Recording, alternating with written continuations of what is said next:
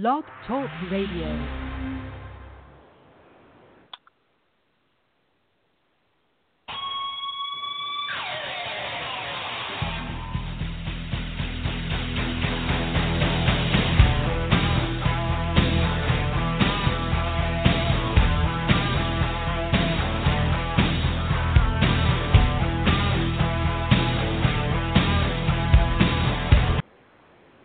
Hi, welcome to Gridiron Blitz right here on Blog Talk Radio and Ultimate and Apple Podcasts. Oscar Lopez, your host, episode 212. And today we're excited that we're going to have Gladys Verdugo and Miguel Diaz out of the Liga de Fútbol de Pacifico. They're going to be talking about the excitement for the new season coming up here in April. And then later in the hour, around 7 p.m. and 10 p.m., we're going to be having Russ Crawford, who was doing interviews at the Women's World Football Games, as well as interviewing international players. So we'll chat with him at about 10 p.m. Eastern, 7 p.m. Pacific. And a lot of action that happened this weekend within Gridiron Victoria, Week 4, LNFA Femenina, Week 5. And unfortunately, the BAFA Women Tournament this coming last round was canceled due to weather issues. So they're going to go forward next week and have pretty much the finals for the tournament. So that's going to be pretty awesome. So we have exciting news to report. We are awesome platforms all over the place, especially in our Snapchat. This past weekend, pretty awesome. We're growing on Snapchat, almost close to 50, heading to 50 followers on Snapchat. So really, really appreciate everybody adding us on Snapchat. And Snapchat's going to be our platform for the whole year. It's pretty exciting. Takeovers by athletes and no-joke football gear specials. So check us out on Snapchat at Gridiron Beauty. Let's bring in the legendary quarterback and two-time champion of the IWFL Utah Falcons, Luis Bean, into the house here. Troy Wilson will probably not join us today. He has something else to do, and Holly will be back next week. But other than that, we're in the house. And we will have our No Joke Football Huddle here in a couple minutes as well with Gladys Verdugo and Miguel Diaz. So, Luis, how you doing this week? Hey, I'm good. Things are good over here. Awesome. I hope the weather's fine because the weather over here has been pretty cool. Just rain, nothing major. Well, you can't complain over there. We got cold and snow and all those kind of things, but we're hoping spring's around the corner. Yeah, it's not too bad out here. I wouldn't complain at all. Okay. Not at all. It's like, have you been looking at the Combine? The Combine was pretty awesome. This kid, Shaquem Griffin, pretty awesome. Good story. I think it's going to be kind of an exciting day for draft day and to see who gets him. I think Seattle has contacted him, so which they need some help as well. So pretty explosive player if they do get him. Yeah, I definitely watched him and watched footage of him, and I just think that's a great feel-good story. And just, I read some articles where he wasn't allowed to play when he was 8, and because they said he didn't make weight, but he really did make weight. And the coach said, not his coach, but the opposing coach said, oh, you only have one hand, so we don't want you to play. And so, he spent his whole life fighting against the odds and his struggles in college where he didn't get to see the field for a while, and he just said it was really hard, and his brother was there with him, but his brother was excelling on the field, and he didn't want to bring his brother down. And I just think, you know what, there's a lot of stories out there that are like that. He just gets more of attention because he doesn't have a hand. But, you can be a linebacker and not have a hand. So more power to him, and holy moly, you got a 4.3, and he's a linebacker in the 40? That's pretty impressive. Yeah, and you know what? It's the same concept as having an injured hand and still playing. It's really what it is. The only difference he just has no wrist, but he still has all the potential and everything else. So, did you see him doing his bench press? Oh yeah, that was impressive. So impressive. I can't even do that with the two hands that I got. That was pretty impressive. I know. One of the guys on ESPN said, it takes time to build those stabilizing muscles in your arms, but he said, I can't do that many, and I got two hands. And, he did more than 10 offensive linemen there. And so that's at that weight. So that's really impressive. But I had read that he was doing that with his dad before he was even a teenager. So he's used to that. I hope he makes it. Oh, it'd be so cool. So. Yeah, and I think he's got a lot of athletic potential. I think a lot of teams will take him, even if it isn't Seattle. There's a lot of teams in that top 10 that probably need someone like that with an infuse of enthusiasm as well for the franchise. So hats off to him. Speed kills. Definitely. Oh yeah. Yeah, speed. Yeah. You can't pass up speed. So, and it's hard because I just like to pay attention to the quarterbacks, and so I'm not as well versed in some of the other players other than wide receivers and quarterbacks. So I saw that Josh Allen from Wyoming was massively awesome and just could make all the throws, and I saw a couple of the 70-yard throws on a line, so that's pretty cool. And saw that Sam Darnold chose not to throw, and Lamar from Louisville chose not to run. So yeah, I think a lot of it, I don't really think affects them that much. I mean, everybody makes a big deal of the combine, but the bottom line, they still have to go to mini camp and training camp once they get, signed on, and they still got to prove themselves in the real scope of training. So that's really where it ends up being, because this is more of a spectacle of athleticism more so than anything. But real game day, real reps, real situations. That's where that's where the value comes in. So they'll see the value once they get officially on board. Oh yeah, definitely. I knew a guy that he was a pro player for my college, BYU, and he said it's just so cutthroat when you're all there trying to get a spot on the roster, because you get a contract, the free agent contract or a contract, but mostly in the NFL you don't get very much guaranteed money. And so he said, you're just fighting for your lives. You're just fighting for your lives, and because you don't get paid unless you make the team. So it's a tough business. Yeah, and I've had a couple buddies that have gone into, being on the practice squad for a long time. They still got to hold down a part-time job or a full-time job outside of that. They got to work around the training schedule. So it's literally like having two jobs. So you still got a full-time intake job, and then your practice squad days become your second part-time job, where you're trying to make get notice to be on the roster. Yeah, it's not an easy life, and they start with what, like in the 90s? Is that what they start with? I can't remember what I've read before they cut it down to the 53 or whatever. Yeah, it's 90 and then down to the 50s, and then eventually 53 man is the cutoff is at 53. Yeah. I just think there's a lot of great athletes. Oh, my gosh. There's a lot of great athletes, and sometimes it's just getting in the right system and the right coach and the right people that like you. So I like seeing what they can do. It's fun to see. And like I said, I like to follow the quarterbacks and see what happens. And, a lot of them did really well. And I saw Lamar said, no way, I want to be a quarterback. So more power to him. Obviously, he's a great athlete. So yeah, and that's the key right there. Who do you land with? And that's going to be the big question come April when we get the draft. So just to let you know, Luis, Mr. Graham Gano from Carolina, he just got a $9 million guaranteed contract for being a kicker.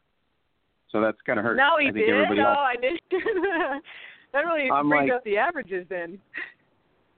Yeah, I'm just like, really? $9 million for a kicker? And wow, he's not even a championship kicker, by the way. Not even a championship kicker. Oh my God! I was like reading that, and I'm like, are you kidding me? But you know what? I'm on the other side of the fence, going, I guess I'm not that good. I'm jealous. Well, seriously, yeah, because I was telling you guys a couple weeks ago that the average kicker is at $4 million a year that I'd looked up, and so I thought that was pretty good. So he's getting $9 million guaranteed. Oh gosh. Yeah, how would you like to phrase that to your friends? And how much are you making? $9 million. What do you do? I just work out and kick a football through the uprights when they need me to. Oh my God. Well, that's what. When they miss, you think, what have you been doing? Exactly my point. Every single one. I don't know. My college.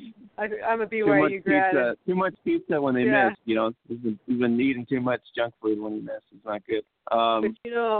But that's tight. When you're down to winning the game, that's where it comes into play. So. Yeah. No, I am just saying it's like that's a big number for a kicker, but technically that's what it is. That's what the market bears, and that's what the market is. So it's really what it is. Yep. They wouldn't pay him. Let's see here. Kenny Britt somehow decides that he's going to stay with New England, which is a good move, I think, for him because that was a good fit. And I'm thinking maybe the second year here will work out pretty well as an option. The way they've been using Hogan and Amendola and all them players, so he's someone durable or an asset to New England. Mhm. What do you think about Pittsburgh putting the franchise tag on Bell? Because he's not super excited about it. I'm not surprised. I mean, I really am not. I mean, he's like one of the guys that they have to hold on to. And so unless they work a deal out, which they should, I'm not surprised that he got tagged. I mean, that's like a no-brainer. You know, you're not going to let Le'Veon Bell just walk away, you know. Well, and especially when they talk about that you don't have to bring in different backs to do the different things. You don't have to bring in a different back to pass block. You don't have to bring in a different back to run on third down. So that's a big deal. But he's not super excited, and he threatens to retire and stuff. But I think they'll make it worth his while at the end of the day. All right. Let's go into the No Joke Football Huddle, sponsored by Zazzle.com. Just to let everybody know, 15% off site-wide this week up to March 8th. You can use the code MarchSaleZaz, 15% off. You can get everything there, shirts, leggings, hoodies, customizable stuff as well. And if you don't want to shop from us, no big deal. You can go to Zazzle as well and shop the whole site at Zazzle.com. And don't forget to sign up for Zazzle Black. It's about $10 for the year, and you get free shipping nationwide. So help us out with the project. Get a discount, 15% off, March sale Zaz. So let's go into the huddle, sponsored by Zazzle.com, and we're going to be talking to the representatives of the Liga de Fútbol del Pacífico. That's going to be Gladys Verdugo and Miguel Diaz. Hi, Gladys and Miguel. ¿Cómo están? Muy bien, ¿y tú cómo estás? Hola, bien. Hey, ¿cómo están, Gladys? Gladys y Miguel, estamos con Luis Bean, es mi co-host del podcast. Ella es un mariscal de campo, de 2 veces campeona en la IWFL en América con el equipo de Utah Falcons. Okay. Hello. Mucho gusto. Hi. All right. Gladys y Miguel, quería traerlos en el podcast porque ustedes han hecho muchas noticias con las chicas de su liga yendo a tryouts con la Legends Football League aquí en América. So, quería saber primero, Miguel, ¿cómo empezó todo esto de la liga? Porque a lo que había leído yo, los Evil Queens estaban en la PGFL en Guadalajara, ¿no? Así es, te digo, Evil Queens formaba parte de PGF en Guadalajara, pero debido al tema de las distancias, al tema de lo complicado que es a veces organizar 2, 3 más estados que puedan coordinarse en las labores para organizar una liga, tomamos la decisión, junto con el potencial que tiene Sinaloa, Sonora, próximamente Jalisco, las Bajas California, Chihuahua, Durango, además de las mujeres bellas, el potencial deportivo que tiene esta zona, creímos redituable para el deporte, armar una liga de mujeres, la verdad, bastante elevada, la categoría bastante elevada a la competencia, sobre todo porque Evil Queens venían de ser campeonas de esta liga organizada por gente del sur del país. No, Miguel, la liga está puesta casi similar a Legends estilo en juego. Hay modificaciones, se supone, en los cascos y algo de alteración. ¿Puedes hablar sobre eso? Existen modificaciones muy pequeñas, es una diferencia muy pequeña y aspiramos algún día a tener el nivel de organización que tiene la Liga de Leyendas, pero creemos que vamos en buen camino. La organización, tanto deportiva como promotora del mismo deporte, está haciendo una gran labor. Los equipos con los que contamos ahora son Potrancas de Navojoa, Potras de Ixon, tenemos a Cazadoras en Los Mochis, tenemos a Evil Queens en Culiacán, Berry Monsters en Culiacán, Redskins en Mazatlán, y próximamente también estamos visoreando otro equipo en Los Mochis, otro equipo en las Sonoras. Entonces creo que vamos creciendo y aspiramos a tener algún día un encuentro entre las dos ligas que podamos demostrar cuál es el nivel deportivo de la liga LFP. So, Miguel, la distancia era el factor para unirse en la Liga del Pacífico para formarla. Fue uno de los factores que hicimos que tomar la mención, pero sobre todo querer organizar una liga más competitiva, con más promoción, con más fortaleza en sus jugadoras, con más fútbol americano en la práctica. So, en el estado que están ustedes, la mayoría de las chicas han jugado tocho probablemente a un nivel grande. So, eso es beneficiante para ustedes en esa forma para traer chicas para jugar en la liga. Totalmente de acuerdo. Tanto Sonora como Sinaloa, sobre todo Sonora, tiene un nivel de tocho muy importante, muy elevado, campeonas nacionales, campeonas de región, y sobre todo también Sinaloa, que no solamente en tocho, sino en equipado. En el estado de Sinaloa existe una liga, existió en su tiempo un equipo en el sur del estado que participaba en utilería completa.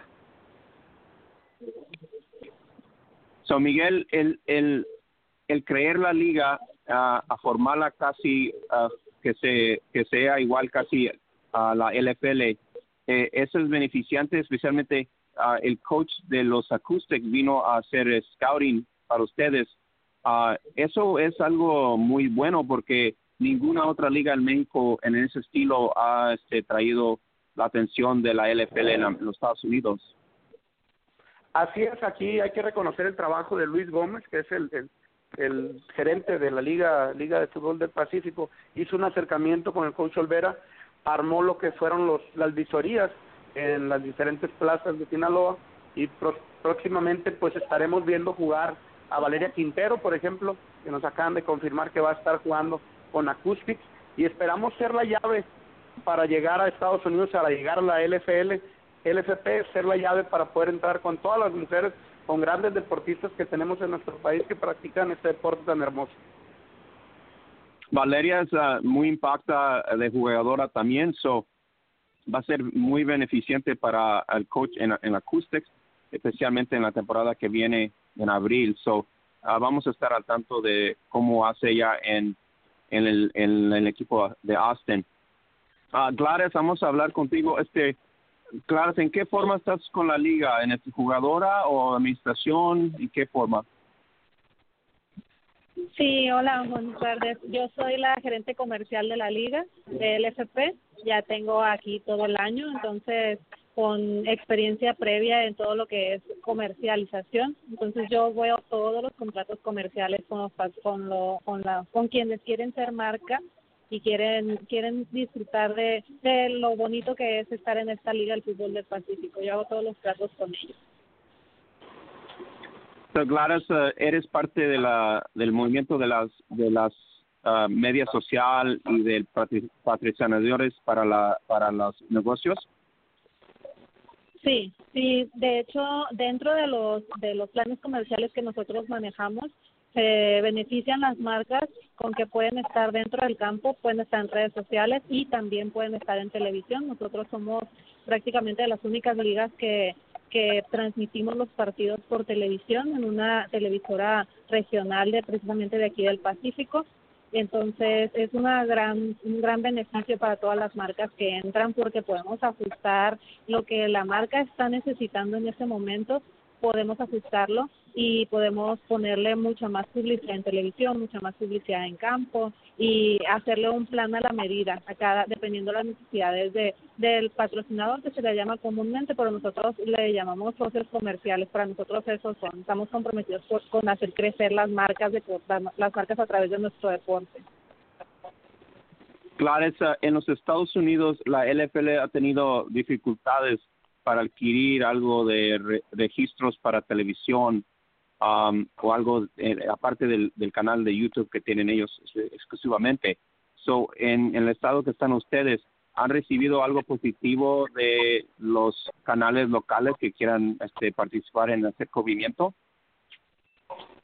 Sí, claro, nuestro socio comercial es la televisora Grupo Pacífico. Ellos han estado con nosotros durante toda esta temporada planeándola para que todo salga perfecto y así como ellos hemos tenido otros acercamientos previamente que nos habían hecho otras televisoras, pero televisora Grupo Pacífico va a ser este año quien esté con nosotros y esperemos que en adelante también, porque la verdad hacen un gran trabajo. Ellos ya han transmitido partidos de uno de los equipos de Eagle Queens en temporadas pasadas y la verdad es que ya saben cómo se tiene que hacer este trabajo, sus comentaristas, sus cámaras, su transmisión, todo está muy bien hecho y confiamos en que va a ser muy buena temporada junto con ellos.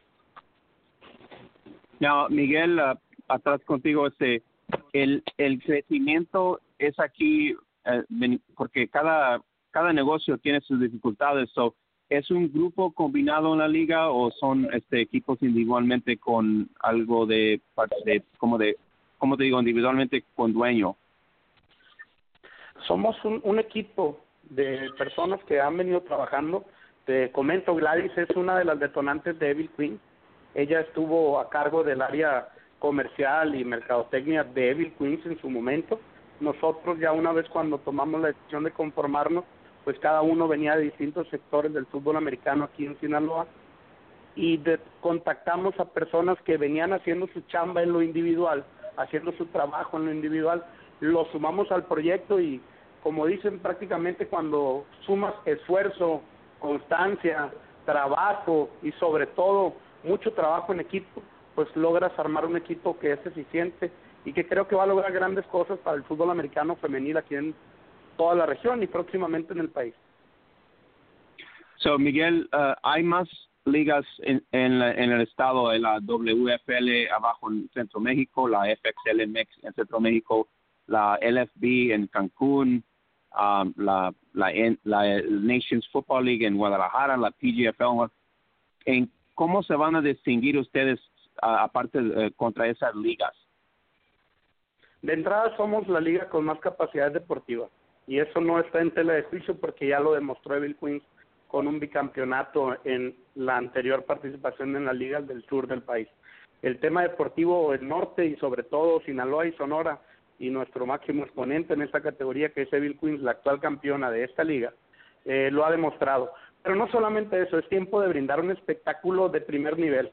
Vamos a tener las transmisiones en High Definition, vamos a tener transmisiones de la mayoría de los juegos en televisora regional, que se transmite desde el sur de Sinaloa hasta el norte de Sonora, y próximamente ellos mismos, la sociedad en la que está la televisora Grupo Pacífico, va a poder proponer estos juegos a otras televisoras de más alcance. Tercer punto, sobre todo y la parte más importante, seriedad a la hora del arbitraje, seriedad a la hora de las resoluciones deportivas, porque no podemos dejar sin profesionalizar la parte más importante, que es la impartición de la justicia deportiva. Entonces, un equipo que se ha esforzado deportivamente, que ha hecho sacrificios económicos, se vean de cierto modo dañados por una decisión arbitral que ha sido dejada de la mano de la organización, que fue lo que pasó en su momento con las otras ligas, nosotros no lo podemos permitir. Yo creo que esos tres rubros son los que van a distinguir a LFP a lo largo de los años. Y internamente todo el tiempo hay algo de político en cada liga. Si evitas eso, entonces es más mejor para todos, se supone, ¿verdad? Sobre todo lo que vamos a cuidar, la parte más importante es que se haga justicia dentro del campo, que las mujeres que practican en nuestra liga, que practican este hermoso deporte, no tengan nada más que preocuparse, más que estar entrenando y buscar dentro del campo. Nosotros trataremos de brindar todas y cada una de las condiciones junto con sus equipos de managers y de coaches para que ellas solamente tengan que hacer eso y aspiramos en un momento a que ellas tengan alguna retribución por la chamba que están realizando. So, Miguel, se pone ahorita el esfuerzo para esta temporada, ya con todo como dice Gladys, ya están todos trabajando juntos y todo. ¿A qué punto has tenido una conversación con la LFL a hacer algo de convivo con ellos para probablemente traer más jugadoras a los estados para que se pongan en equipos en la LFL? Se tiene proyectados más visoreos, se tiene proyectados más visitas de Coach Olvera, se tiene proyectado contactar a más equipos para poder que vengan a México, que vengan a nuestra liga a ver la calidad deportiva que se tiene y poder proyectar de esta forma algo bien importante, que las mujeres participen en un deporte que las empodera, que las mujeres encuentren una manera de poder sacar adelante todas las ganas que tienen de brillar en el deporte y que entiendan que la Liga de Fútbol del Pacífico es la llave de entrada a la LFL. Miguel, el costo en la LFL no ha tenido mucho para hacer compensación al jugador. ¿Eso es algo de conversación en el futuro, con vaso por mercancía o vaso por venta de tickets o otra cosa para compensar a las jugadoras? Estado que es el primer año, pero digo, para tener conversación para el futuro, todo se basa al negocio. Si hace bien todo los aficionados y vienen a los juegos, se supone que eso va a crecer. ¿Esa conversación se ha tomado también? Hemos estado trabajando en un proyecto en el cual forma Gladys parte muy importante, que es no solamente el beneficio de la jugadora por las entradas, sino buscar ser el vínculo, así como en este momento somos el vínculo con LFL, con patrocinadores, para que sea directamente la colaboración de patrocinadores con las jugadoras los que cubran sin que la liga empiece a lucrar con parte que la jugadora debería de adquirir por completo. Esa es la conversación, eso es muy importante porque la liga en los Estados Unidos tiene 9 años y no ha podido hacer algo de compensación en cualquier método, eso está bien. Gladys, cuando empezaron a promotar la liga y todo, ¿cómo fue la respuesta de patrocinadores al estilo de juego? Porque mucha gente está acostumbrada a equipada y no a bikini estilo. Muy buena. Aquí se rompió este paradigma desde hace 6 años que empezó Evil Queens, que fue el primer equipo en todo Sinaloa que empezó a promocionar esta modalidad. En realidad no se había jugado fútbol americano de mujeres en ninguna modalidad aquí en Sinaloa hasta que Evil Queens conformó su equipo. Entonces ese paradigma ya tiene 6 años que se rompió. Entonces ahorita hay excelente aceptación. La verdad, nosotros por ejemplo vamos a seguir manteniendo hasta ahorita nuestro tipo de uniforme con shorts, porque aún así nos gusta este tipo de modalidad, ¿no? Pero la verdad es que los patrocinadores, ya hay unos incluso que tienen 3 o 4 temporadas trabajando con los equipos, que han vuelto a confiar en el trabajo que hacen los equipos porque les ha gustado la forma en la que se ha manejado. Entonces prácticamente el uniforme ha pasado a otro terreno. No se fijan principalmente en eso al momento de nosotros demostrarlo. Habrá algunos que sí, otros que no, pero el 90% de los patrocinadores están muy contentos y les gusta y nos gusta esto de promover, como decía Miguel, el empoderamiento de la mujer y que a través del uniforme sí puedes jugar fútbol americano, pero también te sientes guapa, te sientes fuerte. Entonces lo que podemos comparar con otras modalidades de otros deportes, ¿no? Que siempre lo comparamos con natación, con voleibol. Entonces, como ya hay varios de esos deportes aquí, no ha sido tan complicado estos últimos años nosotros poder exponerlo. Y también sabemos a qué marcas dirigirnos también, que sabemos que les va a interesar eso. Entonces, ha sido una muy buena sinergia con ellos. Eso es muy importante y eso es lo que pasa muchas de las veces con ciertas ligas que no conocen el conocimiento de los patrocinadores para hacer algo más positivo y hacer un reglamento más para la liga. Miguel, voy a traducir aquí a Luis para que se conviva. So, Luis, they've been talking about how their league has grown. They one of their teams branched out from a previous league out in Guadalajara. They got real good positive feedback. In order for them to cut costs, they ended up obviously forming the league that's going to launch here in April, and they're very positive. They've also got a TV deal, local regional TV deal that they were able to acquire to obviously highlight some of their games on television as well. And so they're real happy about that. And they've gotten a lot of sponsors that are willing to contribute to that. On top of that, both of them have been working on, trying to get a professional league level to where it will match at least an LFL style of play so that they can get recruitment from the LFL, from top players to go to the United States. But they're very happy with the state of their league right now in terms of the future. And so I will translate anything you want to ask them. Sure. Yeah. First of all, it was awesome just listening to you guys do your thing, talking in Spanish. That's great. I'm curious, how far-reaching is their league? I mean, Mexico's a pretty good-sized country, and so are they more centralized in a certain area? And remind me how many teams are in the league. So they're basically in the northern side of Sonora up north. So if you're looking at the map, it's right below Arizona and right below Arizona on the coastline. Okay. That's Sinaloa. Okay. And Sonora is right below Arizona. So those two states make up the league. In the Pacific region, it's just the states are a little bit shy of Baja California on the other side. Okay. So they're on the northern side of the country, right next to the United States, which is right below Arizona and Mexico. Okay. And how many do they have again? Miguel, ¿cuántos equipos tiene, dice Luis, en la liga? 6 equipos confirmados para participar en 2018 y tenemos proyectados 4 más para el 2019. So he's got 6 to launch this season, and he's looking at 4 more for the 2019 season. Okay, so and if he answered this, that's fine. I'm curious what their goals are for, because LFL is in America, and it has the 8 teams, and so what's their far-reaching goals? The girls get paid yet, or it's just their travel inclusive, those kind of things? The girls don't get paid like the LFL, and their travel doesn't get paid at this point. So basically, their reach is the city proximities for their teams is nearby proximities. That's the reason that they wanted to create the league. So we're looking at a 2-state league. So it's closer proximity. That means they have less travel costs at all, and some of the sponsors actually cover their travel costs.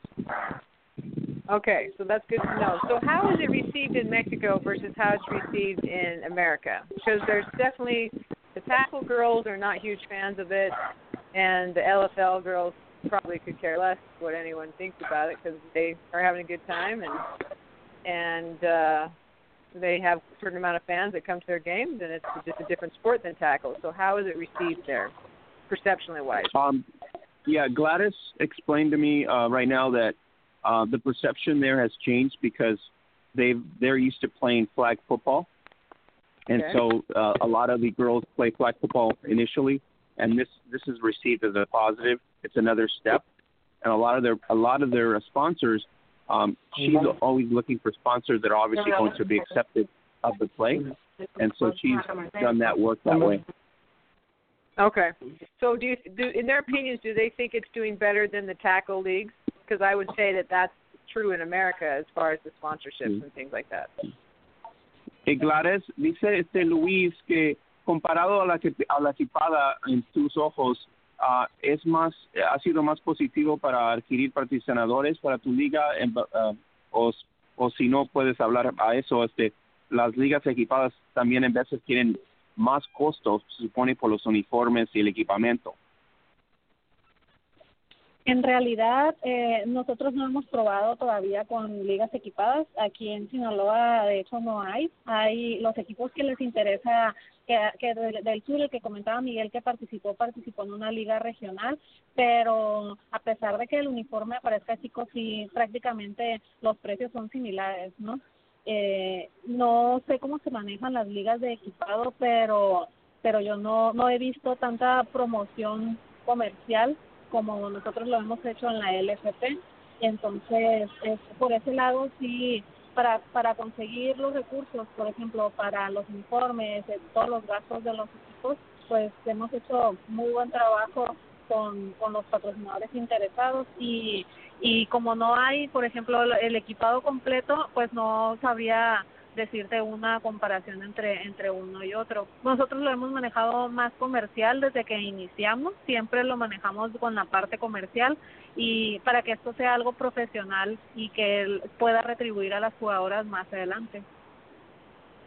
So, Luis, she's saying that she can't speak to full kit because there's no real full kit league teams in the area that they live in, those two states. There's one team that plays on a regional level, but there's nothing in terms of a full kit league in those two states. Okay.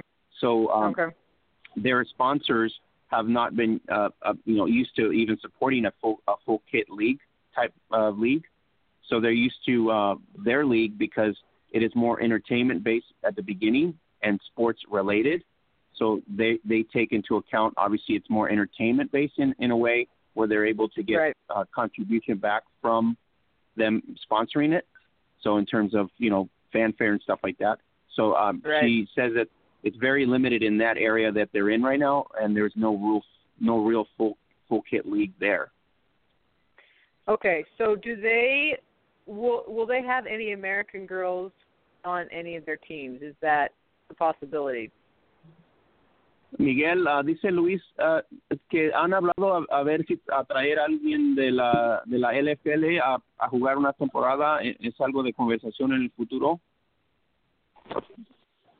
¿De traer a alguien de LFL a LFP? Sí, para jugar probablemente en una temporada o hacer algo en un equipo. Es parte del proyecto a largo plazo, pero ahorita nos estamos enfocando en lo principal, que es fortalecer la liga con lo que tenemos local y tratar de exportar. Próximamente es una de las ideas que ha tenido tanto Gladys como Luis. Esperemos empezarlo a transitar y a transformar. Por lo pronto nos queremos que enfocar en lo fundamental para nosotros, que son las jugadoras que van a formar parte de este torneo. So, Luis, right now there's no plans for that. They would love to have that, but unfortunately, because it's year one, they're really just focused on growing their own brand first, and then trying to work around that maybe in the future to see if the LFL will be inclined to even have players come south. Well, that's very impressive. Good luck to them on their league, and it's neat to see people that have aspirations in that area and building women's sports. So, hats off to them. Dice que está buena noticias y mucho éxito para ustedes en la temporada que viene. Miguel, había muchas cosas con la PGFL que he mirado yo en noticias y todo eso. Aparte de eso, tenían muchos equipos también. So, ustedes formando era una sorpresa para mí porque yo cubro las ligas exclusivamente sobre los 4 años que he cubrido, 5 años. So, ustedes elevando el estilo de juego es algo muy bueno. So, quería darles sus shoutouts porque es muy difícil elevar una marca inicialmente y tener la calidad de como te digo, de noticias que han hecho ustedes. So, eso es bueno.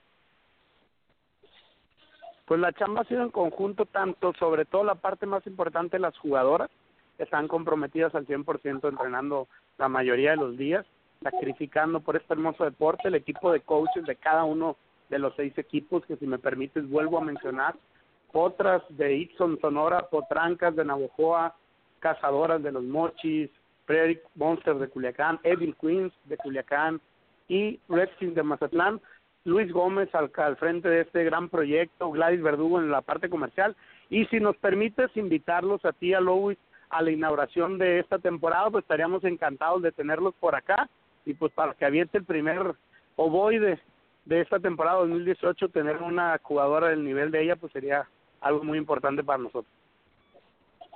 Ya, mucho trabajo, mucho éxito para ustedes. Voy a estar en contacto con Gladys, se supone, porque ella tiene mucha información, y a cubrirlos en nuestra página también, y a hacer nota de de resultados y de todo lo que va a pasar en esta temporada que viene para ustedes iniciar.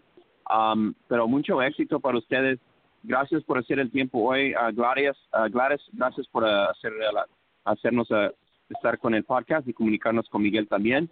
Y esperando esta temporada que Valeria haga muchas cosas buenas en Austin y también para ustedes en la liga empezar en abril. Muchas gracias igualmente y gracias por la oportunidad de hablar con ustedes. Y seguimos en contacto con mucho gusto para que sigan cubriendo todas nuestras noticias y nosotros compartiendo todo acerca de ustedes. Gracias.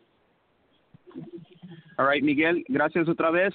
Y si podemos en la temporada, a la mitad de la temporada, hacer algo más, otro podcast para hablar de qué está pasando en la liga y qué jugadoras están excelente trabajo en el campo, para nosotros elevar la atención de la liga también.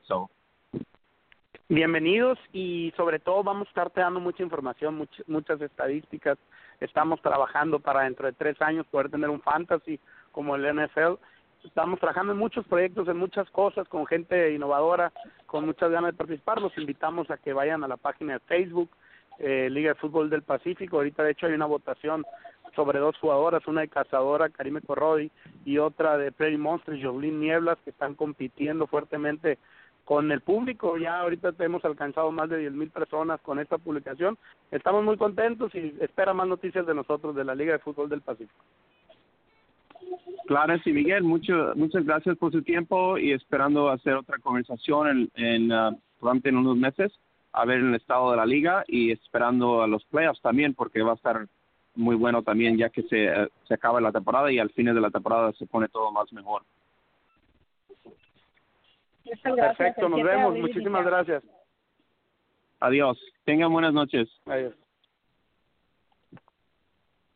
Okay, Luis, so that was Miguel Diaz, who's the actual I believe the CFO that from the league, and then Gladys Verdugo, who's actually the media communications director for the LFP. So they launched this year, but they've been in the works for over 14 months. And so now they're ready and excited to get in there. They've got some major sponsors behind them.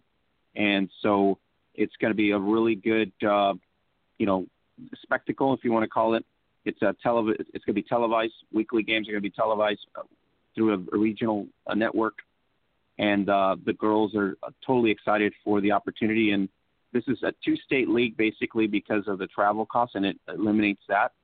And so their passion is to be as good, or if not better, than the LFL of the United States. So they're trying to mirror that as much as possible at a high level of production.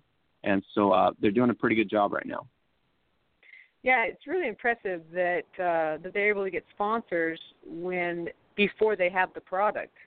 And I know it's a made-for-TV kind of event and that type of thing. And they can look across the border and see what's going on with the LFL and how many fans that they get. But that still shows a lot of hard work, a credit to them. And it'll be interesting to see how it pans out. And it's just really cool. I just think, women's football has been going on for a while in America now, and they cannot get some major sponsors. So, we could spend today and tomorrow discussing all those reasons between the leagues and what they offer and stuff like that. But at the end of the day, they've got sponsors, they've got teams, and they're doing it. Now, the key there is, I think one of the keys that she made the big point is they don't have full kit leagues in those 2 states. So, they have men's full kit leagues in those states at high caliber, and they have boys and juniors. In other words, on the men's side, on the boys. Right. So they have those leagues. She couldn't speak to the cost issue that would be confronted, obviously, for supporting a full kit team or a full kit league, in terms of sponsorship. And I think that's a big factor, because when you consider that, it's a big hurdle to take on as a sponsor, because we're talking a lot more money versus a sponsor just dishing out money for a promotional shoot or dishing out money just to have a banner in the stadium, right?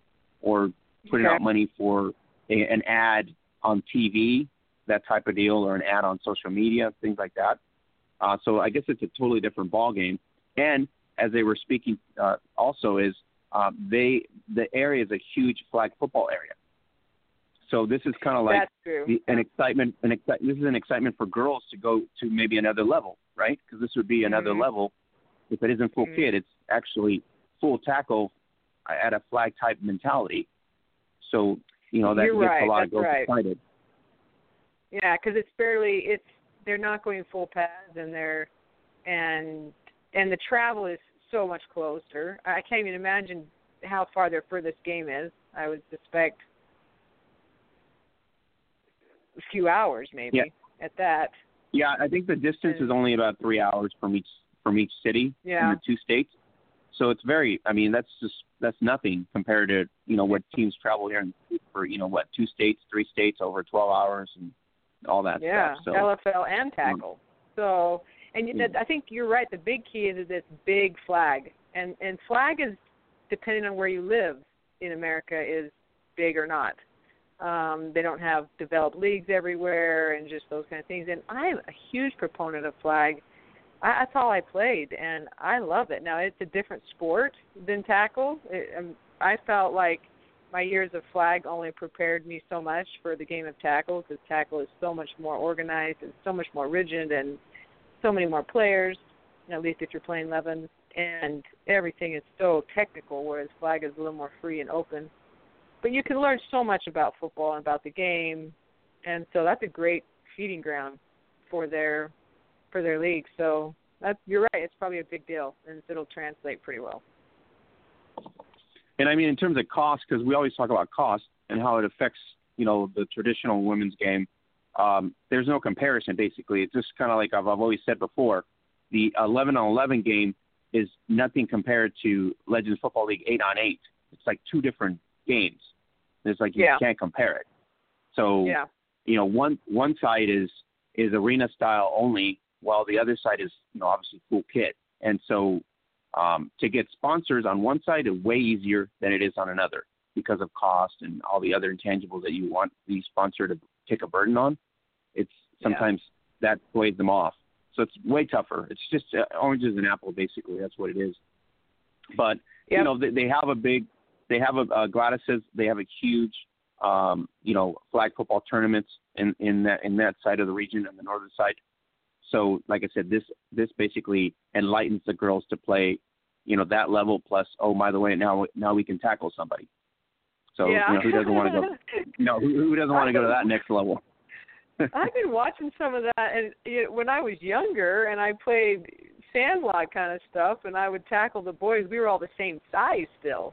But I just can't imagine tackling females all the same size as adults with just the limited pads. I'm thinking, that's rug burn and carpet burn and grass burn and just hip pointers and I just don't know if I would have ever done that just for that reason. That's just tackling and falling and no protection anywhere. And I'll tell you this: a lot of the fields and some of the bikini leagues in Mexico are basically dirt fields. That's even worse. It's not like grass. You know what I mean? It's even worse. Yeah, it's not. So it's not like you have some leggings on or anything. seriously. But this league here is actually playing in real good field conditions because they're trying to play in soccer style smaller stadiums. So that Indoor they've done it outdoor? Right. Outdoor. Okay.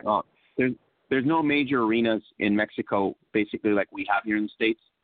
So all their games are pretty much outdoor, and they're outdoor on either smaller scale, soccer field type stadiums, and they're all centralized. Most of their matches in the leagues down south are either in 1 or 2 or 3 stadiums only, and they kind of just team calls that stadium home, based on the schedule, like home team versus away team, stuff like that. But well, that makes sense. So that's how they work it. That's smart. I mean, that's smart advertising, smart business, Chip. If you're going to start a league, it's amazing to me just to see what people do in their lives to have fun and to do some sort of challenging thing, because there's just so many sports and so many avenues of women's sports and women's athletics, women's opportunities, and people are trying to start stuff all the time. So April's coming up, and big month for all of us. The WFA kicks off on, I believe, even March 31st is the first game, and then it's April 7th, and then it's April 14th. So the WFA will kick off as well nationwide. IWFL is going to kick off.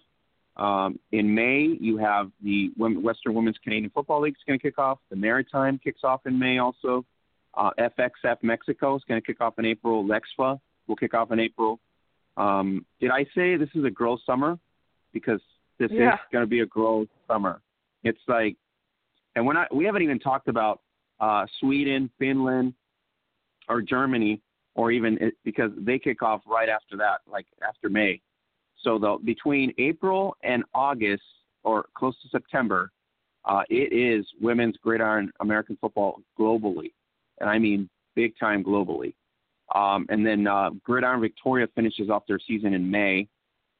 They're playing right now, and the French League will finish off their season in another month or two as well. And so we're going to be covering pretty much everything. So keep up to date on our Facebook page weekly. You can get pretty much everything that's going on in women's gridiron. You can pretty much updates, inspiring stories, articles on women's gridiron, as well as articles on football-related stuff, including the NFL.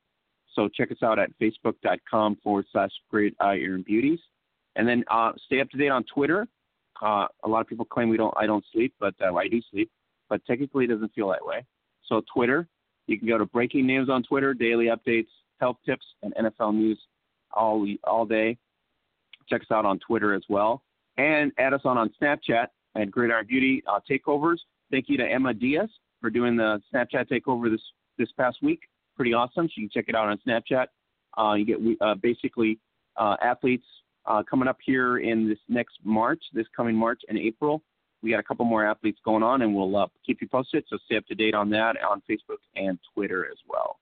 And if you haven't gone to our Instagram gallery, check it out. Awesome gallery out there for amazing athletes and moments in women's American football. Check us out there as well and like us on it. So kind of a social media type of buzz all over. So really appreciate everybody checking us out on all our platforms. So it's awesome. I like how with the NFL. Go ahead. So I was going to say with the NFL, I mean, NFL is a year-round thing, but I still think it helps the women's game, not only with the World Games, but then you have your combine and you're going to have the draft and you have free agency. And so people that follow football, I don't think it's a far jump or a far reach to go into the Women of Summer and to see that there's women's football all over the place. So it's just kind of a nice platform, jumping stones, things like that. Yeah, we try to keep it kind of level because it is football related still. And then, when we got to the podcast here, our idea was really to incorporate the major league, which is college and NFL, but then, dive into the women's game as well on an equal level. And I think it's worked out for us so far. And that's what we try to do week to week is keep everybody up to date on the national platforms, but then also give everybody an idea of what's going on in women's American football in terms of, top teams, top players, or top leagues, and who's in play right now, so that everybody understands that obviously it's here and it's now and being played globally. Yeah, definitely. So let's go into, before we bring in our next guest here, let's go into this Gridiron Victoria, Luis, week 4 down under. Ballarat Kestrels actually get their first win of the season with a shutout of the Monash Warriors. Monash Warriors have been having a hard time. They're 0-4 on the season, and so a big loss there for them. That's a big blow. And so hopefully they'll rebound. But next week they get the champion Croton Rangers, who are 5-0 after the Rangers took out the a huge battle, 62-44, big high-scoring game. Almost 50 points at the half. These teams are trading touchdowns literally back and forth. And so 62-44, Luis, that right there is either poor defense on both sides or just explosive offenses on both sides as well. Oscar, we need one of your people to get highlights from that game. Seriously, I asked already. But I hope they have somebody took video because all I could get was stills. But what do you think? I mean, 62-44, that's back and forth pretty much. Hey, that's awesome. I mean, I read it was 10 touchdowns in the first quarter. Do they do 4 quarters or do they do halves?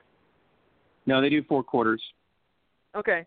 So I read that 10 TDs in the first quarter. So I don't know what was going on. That's why that's ESPN top 10 highlight kind of stuff. I wish one of your people had that. Yeah, we weren't able to get any information off of that, but I know it was a thriller, and so you know what? Croydon just keeps going, and this is number 1 versus number 2 in this league. So the expectation that that this was not going to be a big time matchup, and we even talked about it last week. This was going to be a clash. It's number 1 versus number 2, and the Raiders had only lost 1 game, the Rangers had not lost, and so here you are. That was a big battle. And, the better team won, obviously, at this point, 62-44.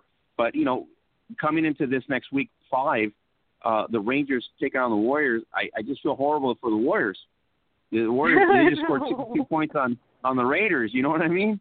So, Monash, if you're listening out there, girls, you got to bring your A-game plus because the Rangers, they got guns, and they're shooting.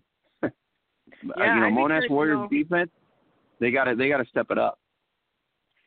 Definitely. I'd be curious to know how many of those TDs were passing TDs. I like that kind of stuff. And versus rushing TDs. And remind me, is it 8 on 8 or is it 9 on 9? Because I didn't think it was 11. I believe it's. I believe in that league it's 9 on 9. Okay, that's what I was thinking. So that's impressive football. Pretty explosive if it's 9 on 9. That's why you can score up to 60-some points. Mm-hmm. Yeah, on their field. Yeah, it's pretty hard to do on 11-11, I think, just to crack 40 sometimes.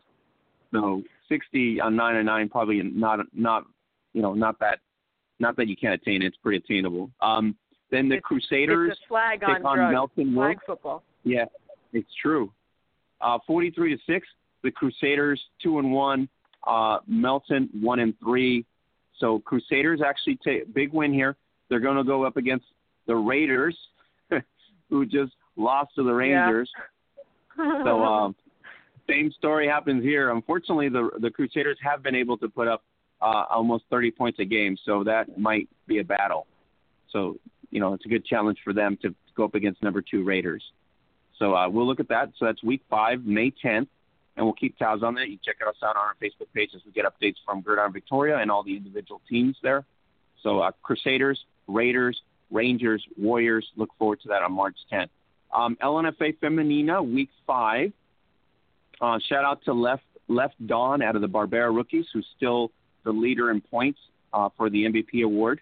And then Jessica Lopez out of the Terrassa Reds. And our no-joke football athlete, Allison Rodriguez of the Buffaloes. She's doing pretty good there. She's number 3 in the MVP race. So congratulations to all 3 ladies doing a great job out there. LNFA Femenina, week 5. The champion Barbera Rookies continue to roll 25-12, taking on Barcelona Buffaloes here. So they win. Then the Pioneers rebound. This is back-to-back wins for Les Hospital Pioneers, 20-12, and they beat Terrassa Reds, which Terrassa is on a 2-game losing streak here. And so Terrassa was number 2. We have a 3-way tie, Luis. Pioneers, Terrassa Reds, and the Buffaloes for second place. And so this is where they're at now. Nobody's close to the champs. So the only thing you got is a saving grace because the number 2 team gets into the playoffs. So you're shooting for, to get into second place to make the playoffs in the final for the final. So 3-way tie here. Pioneers, Terrassa Reds, and the Buffaloes. So next week, lo and behold, the schedule looks like this. The Badalona Drac girls taking on the Reds. So I don't know if that's a gimme for the Teresa Reds after losing 2 in a row. Now they get the Drax, who are basically, I believe, 0-4, 0-4. So, and they have not won in 2 years. So I don't know if you would say that's a gimme there. But Barcelona, if you're listening, you got to step up your game. You got to step up your game. You got to come get a win. And to get a win against Teresa, that would be huge. To give them 3 losses, that would be huge. So, for the Barcelona girls out there, fight on and see if you can upset the Reds here. The Reds are going to be looking for, a big win to rebound here. The Pioneers take on Buffalo. Lo and behold, who's in 3-way tie here? All these teams are in 3-way tie. So between Pioneers and Buffaloes, one of them is going to lose, and the other 2 are probably going to stay neck and neck. So and Pioneers are on two-game winning streak. Buffaloes here they just lost last week, so they need a rebound game here. But the Pioneers looking for win number 3. So if they win and the Reds win, then we have a 2-way tie in second place in LNFA Femenina. So pretty exciting week coming up for the action there. They just have to keep, when you haven't been winning, you just have to just not care what happens. You just have to put it all out there. So. Yeah, and 3-way tie kind of gets you enticed, right? You don't want to be that one team that drops off the radar. You really want to be in the mix. So it's kind of funny how that worked out, huh? It's kind of funny how they all definitely lose out, and all of a sudden now they have to go in and play each other. So the Reds actually probably have an advantage because Barcelona has not won all season. So I don't think they're expecting to see them getting beat by them. But the other 2 teams really, it's kind of a must-win. One going for 3 wins, and the other one kind of getting a rebound after getting beat down by the champs. So we'll see how that works out on March 18th here. So they're going to play in about 2 weeks here, March 18th, so they get a chance to recover here. So it'll be the Drac girls taking on the Reds and the Pioneers taking on the Buffaloes. So that's going to be pretty awesome. BAFA Women was canceled, unfortunately, because of weather reasons and on both of the sites that they were going to have. So they got canceled. So they're going to go ahead and play the final round, and that's going to be more of a finals final. So we'll get you updated from BAFA Women as they update their standings. And as soon as we get the updates from double coverage on the previews for that, we will also share those on our Facebook page and Twitter feed. So that's pretty much all we have for the women's news and notes. Besides the big news, as Gladys mentioned earlier, Valeria Quintero from the Evil Queens of the Liga de Fútbol de Pacifico, she officially has made the roster on the LFL Austin Acoustics for 2018, and she will be on the roster. So pretty awesome news there for their league and obviously for her to be in the States for the 2018 LFL season. Hey, did you happen to hear who won? There was a game this past week, but I didn't see any results. I had just had, how they do a Facebook event, and so I was following it. It was the Montreal Blitz playing the Canadian All-Stars. Did you ever hear? I didn't get a chance to get an update. I'm still waiting for someone to get back to me. But it was remember we had Pierre Migner here, and he had mentioned that they were going to have a scrimmage. The scrimmage is there. I will try to get a hold of them and then do an update as well. But it was Montreal taking on the All-Stars there as well. So the MIFA All-Stars, the MIFA Stars. So we'll get an update for them, and I'll see if I can get an update and post it out there. But and then the other thing I had on my notes here is we had an international scrimmage on there, and you saw it on our Facebook page.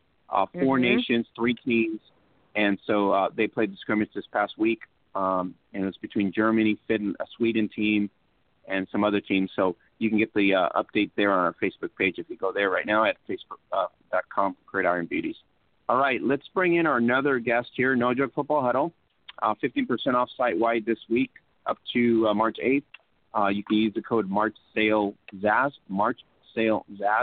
and you can get 15% off anything at the store. And let's talk to Russ Crawford. Russ thanks for making the time today. You're on with Liz Bean and Oscar Lopez. How excited are you to be back from New Orleans? Yeah, coming back to the cold is always good. I think we're supposed to get snow tonight, so yeah, I'm pretty happy about that. Not. Of course you're not happy. It was a good time down there. So, Russ, tell us a little bit about the atmosphere there when you first got there. Obviously, you got, I think, over 80 players, majority of them from Sweden. Majority of the squad was almost close to 20 from Sweden. So how was the event when you got there? Well, it started off with a bang. The head coach, Jim Farrell, gave a pretty rousing introduction.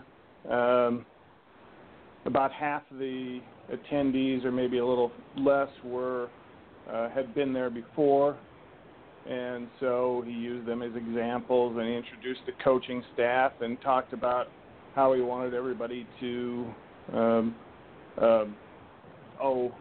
respond to whistles and all that sort of thing, getting them pumped up. And really it's probably not too hard of a job to get a bunch of players pumped up who paid several $100s probably, especially for the Europeans, to come to the camp. So it's a great atmosphere.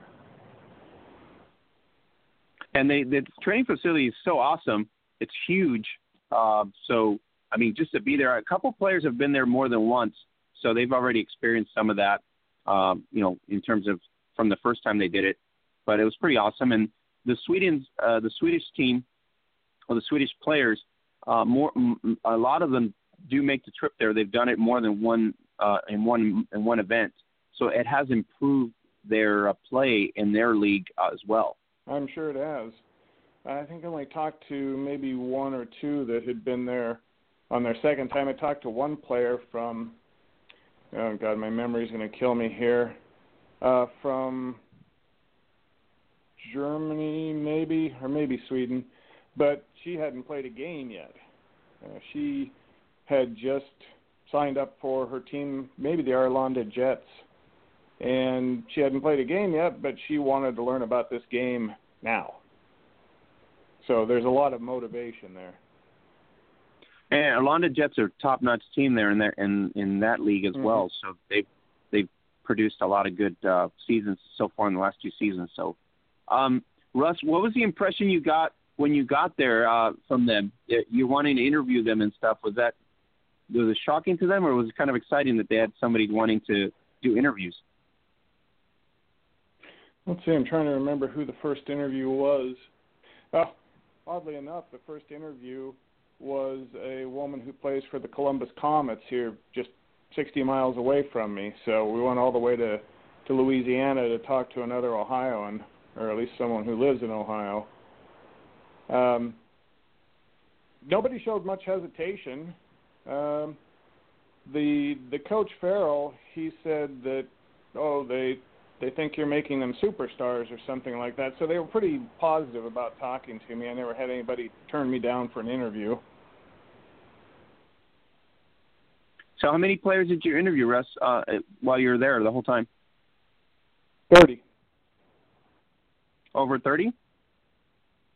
Just 30. No, just 30? Okay. Just managed so to it was hit from the 30 mark at the end of the camp. All right. So, and there was I saw the interviews on some of the ones that you posted on your Facebook. So there's a lot of variety, right? I mean, you went from Europe to Mexico to the States, pretty much from everywhere. Oh, as far as the interviews I've done before, I've got, I think, including yours, it'd be about 121 altogether. I got 30 at the camp. At the camp, I think I talked mainly to Europeans, although 3 Australians and Americans, and one Brazilian who is playing in Norway. That was the one thing that when I saw that on the helmet, I was like, who is that? Because I was like, Brazilian. Nobody told me. I was like mind blown, A Brazilian is actually at the camp. And so then I heard that the same thing. I think it was Bendorf. that plays, but she's from Brazil, of course. The project, Russ, tell us a little bit about the project, how you started and the interest in it. Well, I'm trying to write a history of women playing football really since Title IX passed and globally. And I guess I started when I was writing my previous book on the history of American football in France, and I came across the sparkles of Villeneuve-Saint-Georges. And after I got done with the French history, then I was looking around for something else to do, and I thought this would be a cool project, and not many people have written about it, and not many people have. So, Luis, you got anything for us? Yeah, I was curious, how did you gain access to the games? And, hey, Russ, it's good to talk to you. Yeah. Thanks for coming on. So how did you gain access with the whole games? I mean, I'm sure a lot of people would want to go get interviews and stuff like that. So. Yeah. I interviewed Callie Brownson. Is that right? I hope it is. And she had been to the game several times, and she knew the people running them, and she told me who to get in touch with, Elizabeth Faust. And so I just emailed her, and I had done these interviews and contributed a few articles to American Football International during the Women's World Championships in Canada in the summer of 2017. So I said I'd write something up as well, and then they didn't mind. I told them that I was a historian trying to research a history on women playing football, and most people seem happy to help with that. Oh, very cool. So how long have you been in the process of interviewing before you went to the games for this project? Oh, it's been over a year.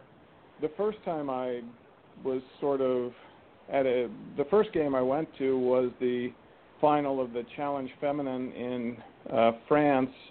Must have been, what year is this, 2018? Must have been 2016. And my buddy, a French guy, Jean-Marc, we walked in there. He had a camera with a giant telephoto lens, and so the owner of the team came up to us and gave us press passes, so that's how I became a member of the press for the first time. Okay. So it seems like a huge project. If you're trying to do the history of women's football, I mean, that just seems huge. Is this going to be like an encyclopedia kind of size book, or what do you think? Well, there is the encyclopedia that Neil has. What's his last name? Rosendahl. Neil Rosen. Yeah. Neil Rosenthal. Yeah. He's written, and no, it's going to be not such an encyclopedia, but it'll probably be around 300 pages. That's what I usually shoot for, I guess. Yeah, that's a pretty big book. So what's your end date?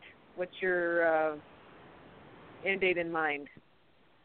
Well, I'm on sabbatical this semester, so basically getting paid not to teach, which is fine. I haven't started writing yet. Hopefully I'm organizing all the research, and hopefully by next week I'll be able to start writing. And I'm hoping that by, June or so, I will have it written. So where do you teach? Ohio Northern University in Ada, Ohio. And what do you teach? I teach history, U.S. history. Okay. I teach sport history classes. Really? Sport history and U.S. Ada, Ohio is known for the Wilson Football Factory. It's where all the NFL balls are made. Okay, I did not know that. Oscar, did you know that super important bit of information? I did not know that, but I know that now. I know, I did not know that. Okay, that's very cool. And one of the good things about being here is every fall, Wilson has a garage sale, so you can pick up footballs and golf clubs and whatever else they make pretty cheap. Wow. Okay, that would be very cool. How far is that? That's in your town. Yeah. Okay. All right. So, what was the most unique country? Was there any small unique countries that came that you interviewed? And do you have a girl in mind that you saw that stuck out to you that you interviewed that was unique or different than all the rest somehow? Well, I think the unique country or even the player would have to be the Brazilian woman who was playing in Norway. I'm drawing a blank on her name. I apologize to her. I think it's Bendorf. All the way from what's that? I think her name is, or I think it's Bendorf, if I'm correct. It's her last name is. It's awful being a historian with a bad memory for names. We're not going to grade. We're not going to grade you, Russ. Dairy. You already got an A. Yeah, good. good. But that's probably the most unique. And of course, I always love talking to the people that have been around since the beginning. I talked to Melissa. I can't remember her last name, of course. She played for the Lake Michigan Minks. That was the team that played against the Minnesota Vixen back in 1989, or 88 and 89. And so she's still playing. 88? Not 99, but 88? Or 99, yeah. Okay. Don't know dates either. Yeah. Oh, yeah, that's pretty good because I know, tell me her name again, because I know there's a player on the Vixen that they call her Red, and she's been playing for 20 years. No, this isn't Red. I talked to Brown. Laura Brown? Laura Brown. Laura Brown? Yeah, she has played since 98 and 99. This one's Melissa or Missy on her Facebook. Okay. And now the last name kills me. That's a long time to be playing. Holy moly. Yeah. Now, Oscar, Russ told me that he is a big Cornhusker fan, and he's old school triple option, wishbone. Yep. Wow. So you have to like him because of course. He's a Falcon fan. He's a Falcon fan, and so it's all I don't know about that. Option stuff. I don't know about a Falcon fan. That's not cool. Well, no, Utah Falcon fan. Utah Falcons. I'm okay with that. Utah Falcons. Yeah. I'm not much of a triple option fan. That I associate that with Oklahoma, more of the sprint option. Well, and you and Oklahoma are really good fans. You like each other, right? No. Yeah, I'm just throwing that out there as a joke. I know. Okay, so who's your pro team then? The Cowboys. Oh, okay, that's good because we were a little worried you were going to say Cleveland because. Yeah, we were worried that you were going to be a Browns fan. We were like totally worried on our notes. We're like, I think he's a Browns fan. I forgot to ask him. Yeah, no. The only time I ever voluntarily watched a Browns game was when Manziel was the quarterback. That's just misery. To see what That's misery already. That's misery. Well, I'm a big Cowboy fan, too, and Troy, who you missed talking to, he's a big Washington, D.C. fan, but he lives up there, so it's okay. Hey, well, Russ, I think it's very cool. The Brown effect, has it taken over in the Ohio region? Like, never going to win something? You mean, does it spread to other teams? No, I'm just saying, as a local there, is the expectation, has it been just completely lowered at this point since they don't really win half the time? Pretty much. There's a little, quite a bit of bitterness. Have you ever seen the YouTube video of the comedian from Cleveland yelling at the stadium, "You're a factory of sadness"? Oh yeah, I saw that one. I saw that. That's hilarious. That's pretty hilarious. Yeah. Russ, I got to tell you that your running back from, oh my gosh, I know his name and I can't remember him. The guy that fumbled against Denver on the 1 yard line, 20-something years ago. Oh, Cleveland? Ernest, is it Biner? No. Biner, yeah. Biner, yeah. Right. He actually came. Yes, the drive. So he came recently to a city about 3 hours away from where I live in Montana and did. He had a friend, a contact, and the friend brought him here because he goes around and does speaking engagements. And he has a book, and the book, my husband got it signed. I wasn't at where he spoke, and my husband got it signed. It's not a very thick book, but it's called. It has something to do with the fumble, and how his life is. Obviously, he's kind of famous for the fumble, at least in your neck of the woods. And I saw the game, and it was many years ago, and I obviously it's something that lives in, I'm sure, the state of Ohio for forever. Yeah, I think that's just one in a long list of things. I mean, the first time the Cleveland team won the NFL championship, they moved to Los Angeles the next year. Well, I have his book, and I haven't read it, but he signed it. And, he seems like a really nice guy, and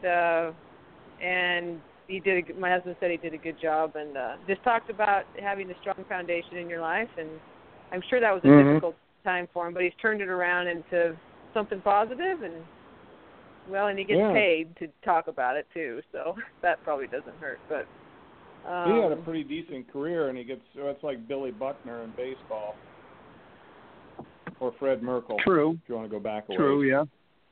Yeah. Very true. No one remembers him. Just no, unless you're old like we are. Well, no one remembers him for all the good career. He just remembers him for the fumble and what happened. So, anyway, I think it's very cool that you have access, that you got access to that, and that you're doing the project. It sounds like a good project, and history was my minor, and so and I taught U.S. history in high school for a couple of years. So I'm sure you're very good, and that's a great subject. U.S. history, so and you survived. That's exciting. I did, and it was high school, and it was mostly sophomores. But if you like what you're teaching, then it's all good. So, that's a good job. As long as you don't weaken. I weakened after about 8 years of teaching high school. I know. That is true. Is it the stamina, Russ? You didn't have the stamina after that? No. I couldn't face the parents any longer, or the administrators. Okay. No doubt. So. I only had to teach it 2 of my 5 years, and so it was fine. I didn't have a problem, and it was before parents. I don't know. Parents. It just depends on where you're at and what the parents want to say. But I didn't have to go the 8 years. So. Well, it's pretty interesting that a lot of women football players are teachers.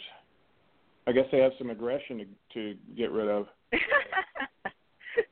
I don't know. It doesn't hurt to get off your day job and actually physically have to criminally take care of somebody without having to get jail time. That's pretty cool. Yeah.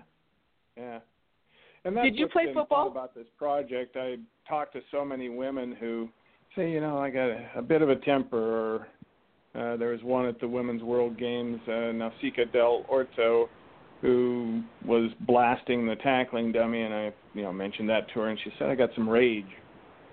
And she was playing in the snow this weekend, Russ, in Italy. I saw that. She was playing in the snow, so, she's back home. And what's with England? They canceled because of snow? They canceled because the fields were not very safe, so they decided not to play the games, I guess. Huh. I always enjoyed the snow. You're a traditionalist, playing in it, not but we sleeping still have to go with league mandates and all that good stuff. You know how it works out. Yeah. Did you play football in high school? I did. Ainsworth High School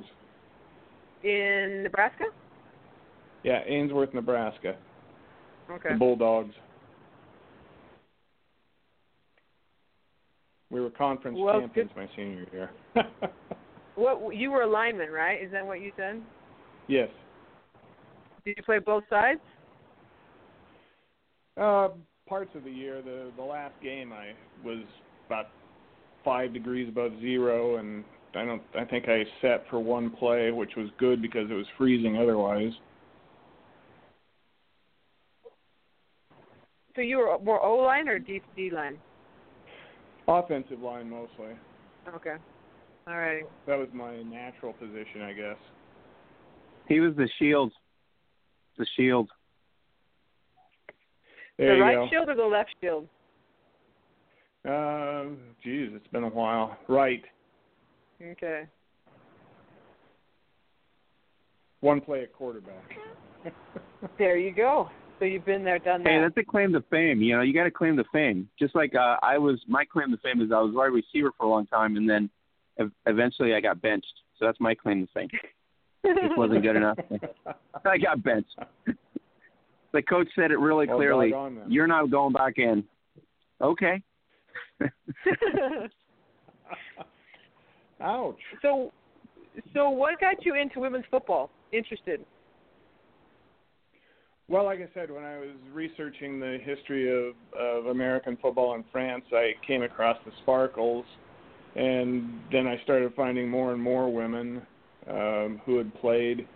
A friend of mine remembers that when he was playing for the Blue Angels back in the 90s, there was a woman who wanted to play, and so he sent in her license application. The federation said, no, the women can't play. And he said, well, your rules don't say that. And so they had to let her play. And so I started finding more and more of that. And then I started looking in American history about women playing football. It just seemed like a kind of a cool project.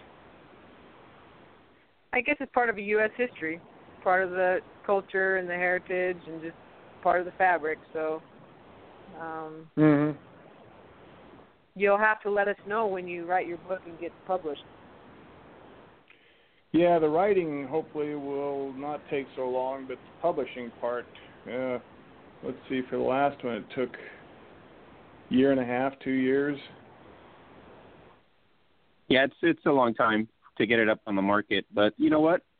We really, really appreciate you making the effort and appreciate every athlete that plays the sport, because that's just something else that we can refer to, just like Neil with the encyclopedia. That's a lot of information that otherwise would not be known to anybody. And so it's a cool reference. I have my copy, and so I always refer that to when I have to go back to, figure out something legit. So that way I don't get challenged. But it happens. I get challenged no matter what. Yeah. Well, same here. And one of the things I want to do with all this oral history is to try to capture the stories of women playing football and how they came to play football and whether they faced any challenges because of it. I haven't found much of that, really.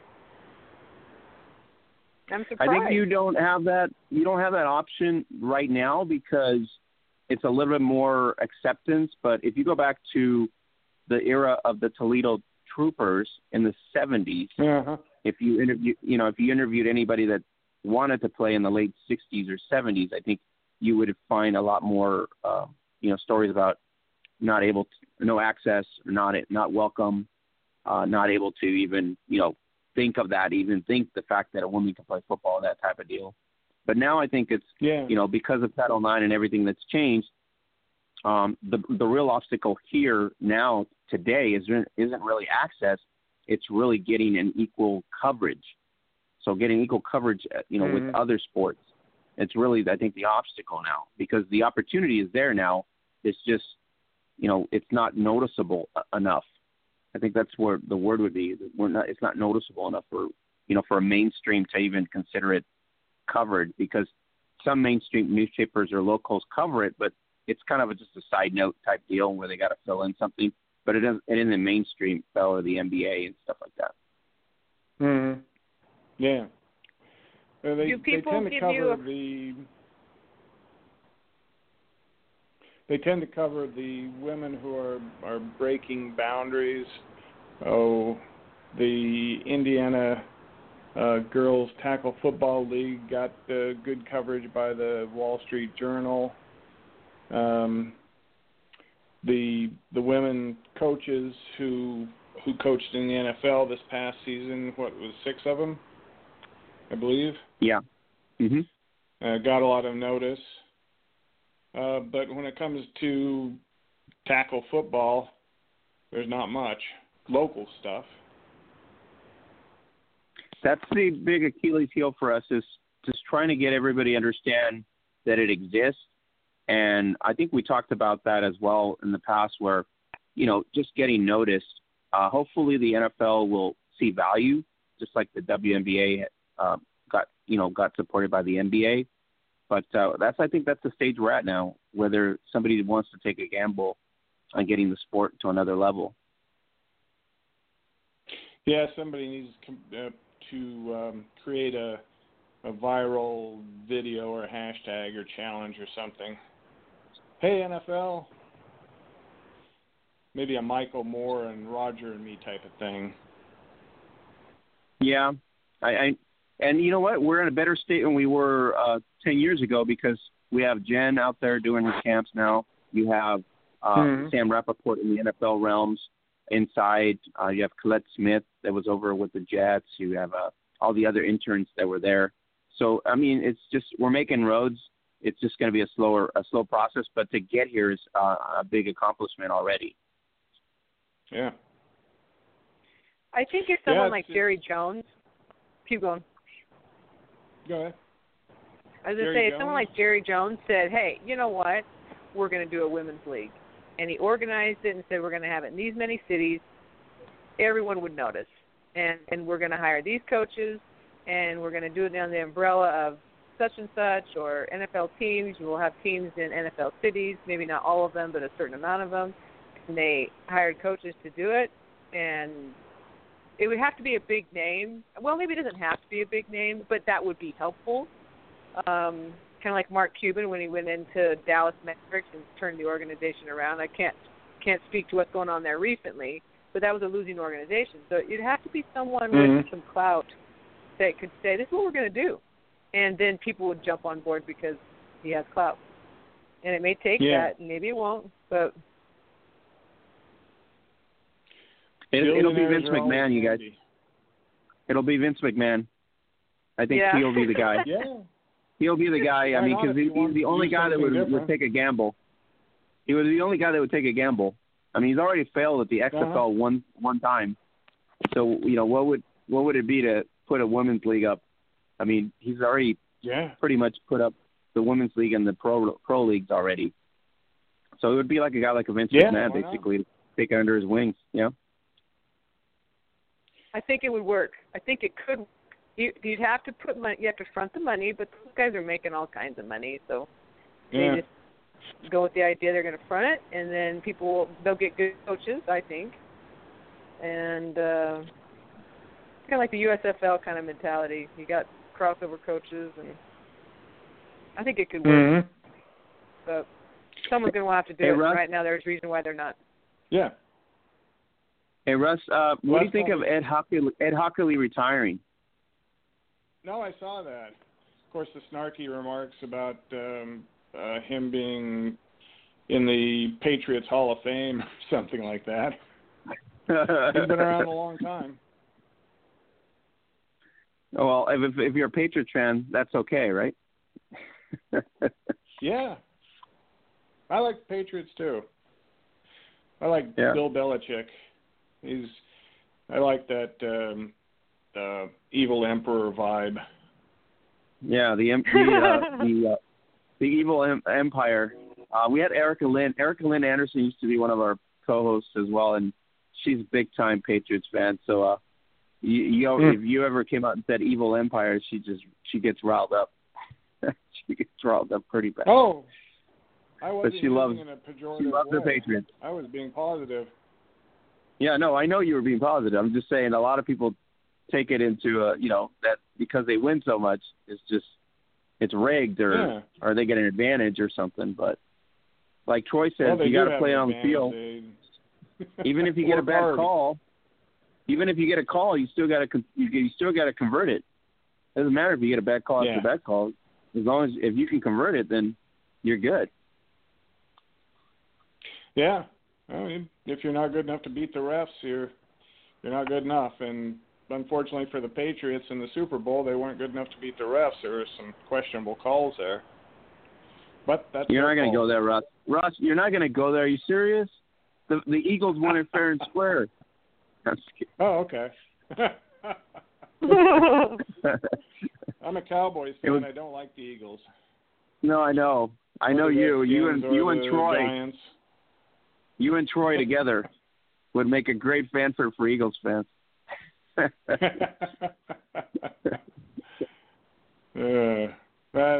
heard Troy, Russ? Right? Did you hear Troy? The fans in Philadelphia are pretty crazy when you got to put a fictitious character like Rocky Balboa as a big staple. Oh, that's his claim, man. I wish he was here. He's busting up right now. They're not all there. That's what he's saying. That's what he's trying to say. Well, I would agree. But it's a city of brotherly love, so at least you're sure of meeting a nice crowd there. You are, if you want to get beer spilled on you. Oh, boy. Yeah. And a cheesesteak. Oh. And a cheesesteak, yeah. The Quakers. Well, Nick Foles is getting free cheesesteaks now. It's not put a statue of this kid right out. And they're probably going to ship him out. Right. That's what I hear. They're probably not going to keep him. Well, it might be best for him. I mean, he'll leave without somebody, calling for him to be thrown out of the stadium. You're right. Top. You are right. Because if he starts next year, somebody's eventually, if he throws it's safe. If he throws an incompletion next year, they'll be calling for his immediate removal to the guillotine. You gotta love Philly. That's all I gotta say. You gotta love Philly. Yeah. Hey, Troy's the one that told us that trivia that I didn't know, that the NFC is the only division that every team has a Super Bowl win. Yeah, every team has one. And I thought that was a pretty good trivia. The Redskins, the Cowboys, and now the Eagles. Yep. No, yeah. But Dallas is above everybody else, so.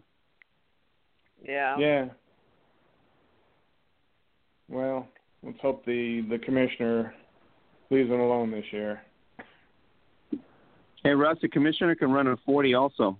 Not fast enough, but he can run it. Good God, I saw that. Okay, did you guys see that clip? I saw that clip from Sam Rappaport. That was pretty awesome. Yeah, I saw Sam. I wondered. I thought he was going to trip over a printer or something. I thought at one point I was going to see this printer. He was going to trip over a printer cord or something. I thought it was going to be a funny take, but no. Well, the first time he ran it, I saw he'd done it before. He was 5'7" or something like that, and I was 5'5" in high school. It was dead slow. Of course, I wasn't wearing a suit either, but this time he beat my time, and it's getting bad when the commissioner of the NFL can beat your high school time wearing a suit, nonetheless. In the hallway. He was doing it for a good cause, so you got to applaud him for that, I guess. Yeah.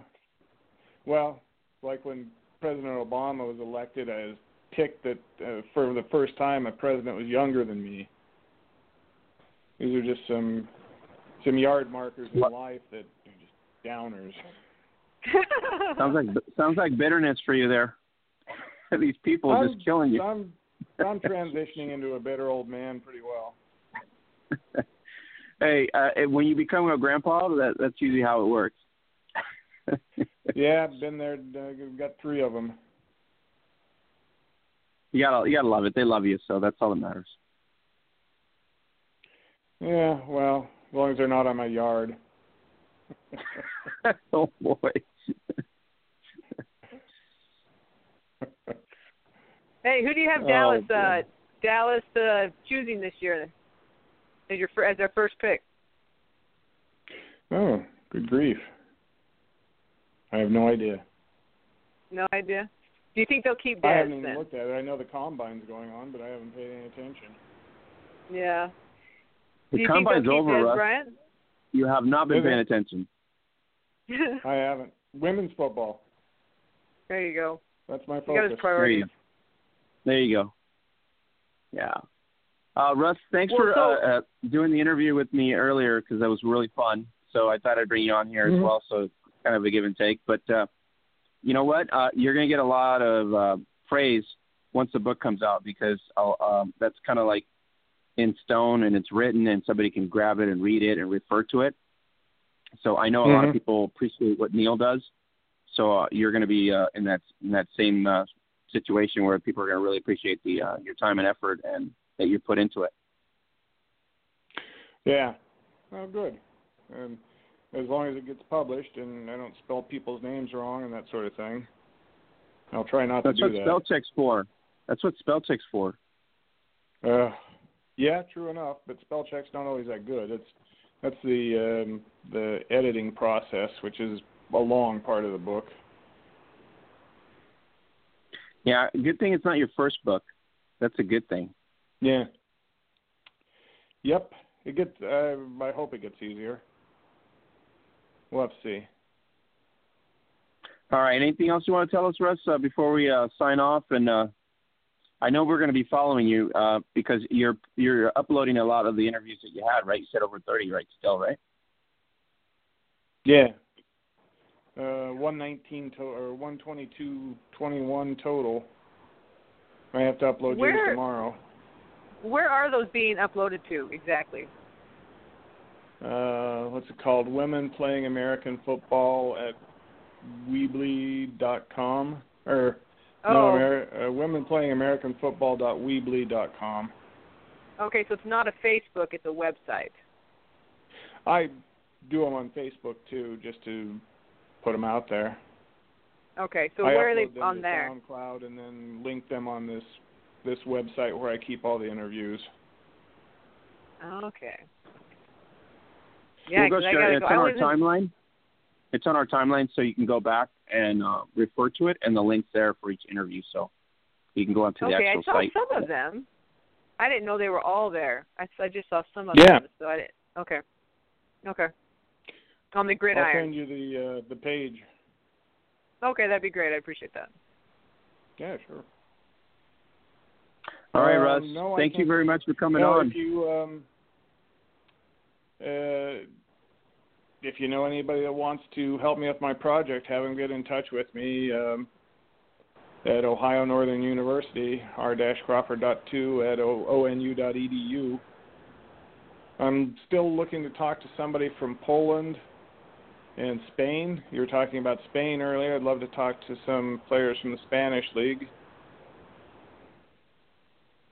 All right. So give us your list out now because we're going to be sharing the podcast on all the group boards, so they'll be listening to this. So what was it again? The contact information? Either Russ Crawford on Facebook or my email is r-crawford, CRAWFORD .2, the number 2, at ONU, like Ohio Northern University, and then .edu. All right. Can they go directly to that site, the American site on Weebly? Yeah, there's a contact page on that too. Okay. So we'll go ahead and share it out, and then I got your contact. So if anybody wants to do that, I will refer them to you and go there.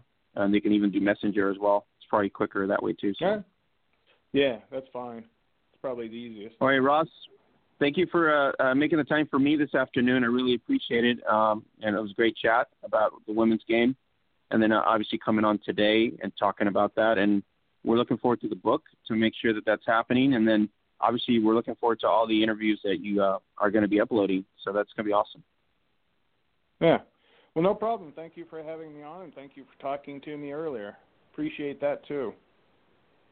All right. You're welcome anytime. Let me know. I'll talk. You chime in, and if you need to come back, no problem. Okay. Cool. Have a great night. Enjoy it. Louise, tomorrow, right? Yep. See you tomorrow. All right. Cool. Thank you. All right. All right, Luis, that was Russ Crawford, who's doing the project there, historical project. And I like the project because it's pretty cool. He's not doing it in script mode. You know, he's actually doing it in voice mode, which is really awesome because you can get to hear each player's emotions. You know what I mean? When they're speaking, you get to feel the emotion through a voice, you know, their struggles or their joy or their excitement or whatever that, you know, they're involved in terms of their league or how they got started and how it benefits them. So it's not done on script, you know, where you can't really gauge emotion on script. Okay, so is it like an ebook? Yeah, it's kind of like a voice type of, yeah. So he's recorded the sessions with each player, and then those sessions are going to be, you know, the centerpiece for that. And I think he's going to transpose those. I think he's going to transpose those also in book format. You know? Okay. Yeah, no, that's a very cool project. I just only learned about him just through the World Games and seeing the interviews. And I never knew who he was or heard about him. So that he was obviously proactive in getting himself there at that event and getting to meet. I mean, when you have, almost a quarter of the players from one foreign country there, and then the foreign girls, they really want to come learn American football. So.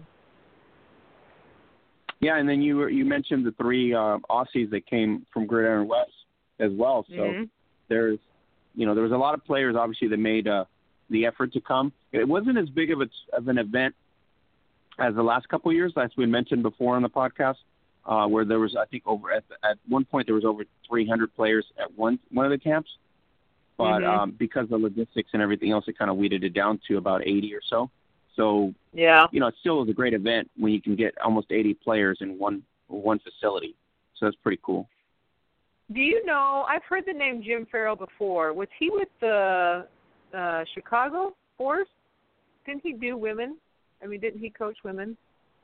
Do you know? I don't know offhand. I'd have to look it up. But, look him up, yeah. I'd have to look it up and see what his background or what he's played before. I know that they are, a lot of them through the USA Football Federation, but I thought he was from a women's team, so I couldn't remember. Yeah, so I'm thinking it's he sounds familiar, so I'll probably have to look him up and see what's going on there. Troy should be back next week, and Holly should be here next week, so that'll be pretty awesome. And then we're going to be able to talk NFL free agency as well and see how that's going on there. Starts since the combine's week. Over. Then we got to start NFL draft right after that. So it's kind of like, you know, combine, free agency, and then draft. And then we'll go into that more detail, especially with our own teams. You know, start to focus on our own favorite teams pretty much. That way we get a feel for what's going on. But then we got LNFA Femenina back on the 18th, not next week, but the following week. We got Gridiron Victoria in action next week. Crusaders, Raiders, Rangers, Warriors. So that's pretty awesome. And then we going to get updates from France as well, and we should get that update. And then FX Mexico is going to kick off. We're going to do our Legends Football League preview for the season coming up in the next 2 weeks here. Troy will dissect that for us, kind of give us an idea where each team's going to be at before the kickoff. And then in the next week or two here, we're also going to kind of dive into week 1 of the WFA and week 1 of the IWFL. So as we get closer to April 1st, we'll get an idea of, you know, what teams are going to be powerhouses here, what we have. We also have more guests coming up in the next couple of Tuesdays here from all the other leagues as well as other individuals from other parts. So I want to thank Gladys Verdugo and Miguel Diaz for spotlighting the Liga de Fútbol de Pacífico for us and kind of giving us an idea of what they're doing there in Mexico in terms of the legend-style play of LFP. And then I want to thank Russ Crawford for coming in, giving us the time, expressing his project with us and how it's evolving, and then he's going to publish it, and it's going to be great for the players to kind of see that and kind of review that as well. Hey, it's going to be good having all those guys back, Holly and Troy. Lots to talk about. I can't wait for the WFA and IWFL seasons to start. I can't wait. Yeah, it's going to be pretty awesome. And then trying to dissect into it and see how it turns out, especially now. I'm more excited. I shouldn't say more than the WFA, but I'm more excited for the IWFL because of everything that's been structured. You add Seattle, you add San Diego, you got the Bobcats still, you got Austin, and then you got the Texas Elite. So it's pretty awesome to see how that's going to, mature week to week, and then see who's going to be in the playoffs. Sort of a huge anticipation. Yeah, definitely. Oh, yeah, and that's why I can't wait because, there's still a ton of teams in the WFA, and they had a lot of Division III teams join this year, but now there's a less amount of Division I teams, and so the best teams in the nation seem to be, a little more dispersed between the two leagues. So, yeah, we'll see. And then the WFA lost a couple teams because they just closed up shop. So it will be interesting to see. That's one of the things that I think is exciting right now. And then down south, we have Lexfa and FX Mexico also going to kick off in the same month. So we'll be talking about the Kingas, Lobos, and everything else that's happened down there, as well as the Lexfa teams down south as well. So it's pretty awesome. And then, as we mentioned before, coming into the summer, deep into the summer, we got the the Western Women's Canadian Football League, Regina, Saskatoon, always clashes and always good football there as well. St. John's over in the Maritime, and then the Sweden League as well as the Finland League is going to be kicking off as well. And then Germany, all 30 teams in Germany kick off as we spread into the summer area. So we're going to be very busy. That's what I'm trying to say. Very, very busy. So it's going to be awesome. So for everybody who wants to check out our stuff, go to facebook.com/Gridiron Beauties and get the weekly updates there as well. Visit us on Twitter being the number one Twitter sports site covering women's American football. Check us out on Twitter for breaking news, daily updates, and more. And you can add us on Snapchat at Gridiron Beauty for takeovers by athletes and No Joke Football Gear specials. So if you haven't gone to the shop, got until March 8th, which is 2 days from now, 15% off site-wide March sale. Zaz is the code. Check it out. There's T-shirts, hoodies, leggings, and everything else you can find there at our Zazzle shop at the No Joke Football Shop. So, Luis, pretty awesome show. Looking forward to Troy coming back. Holly got hooked up. We got to talk to her about her endeavor here, and and then we'll be kind of focusing on free agency as well as the draft. So pretty exciting. So I'll catch you here next week. So make sure to subscribe to our podcast, you guys, at Apple Podcasts, and that's at itunes.apple.com. And then you can search Gridiron Beauties there, or otherwise you can go to the link on our Blog Talk Radio post as well, and also on our Twitter feed. So, Luis, looking forward to next week because the whole crew's back. Yep. Thank you very much. All right. So for Oscar Lopez, Luis Bean signing off, and for the absent Troy Wilson and Holly Custis, check us out next week right here on Apple Podcasts and Blog Talk Radio for the Gridiron Blitz. Have a great night, everybody.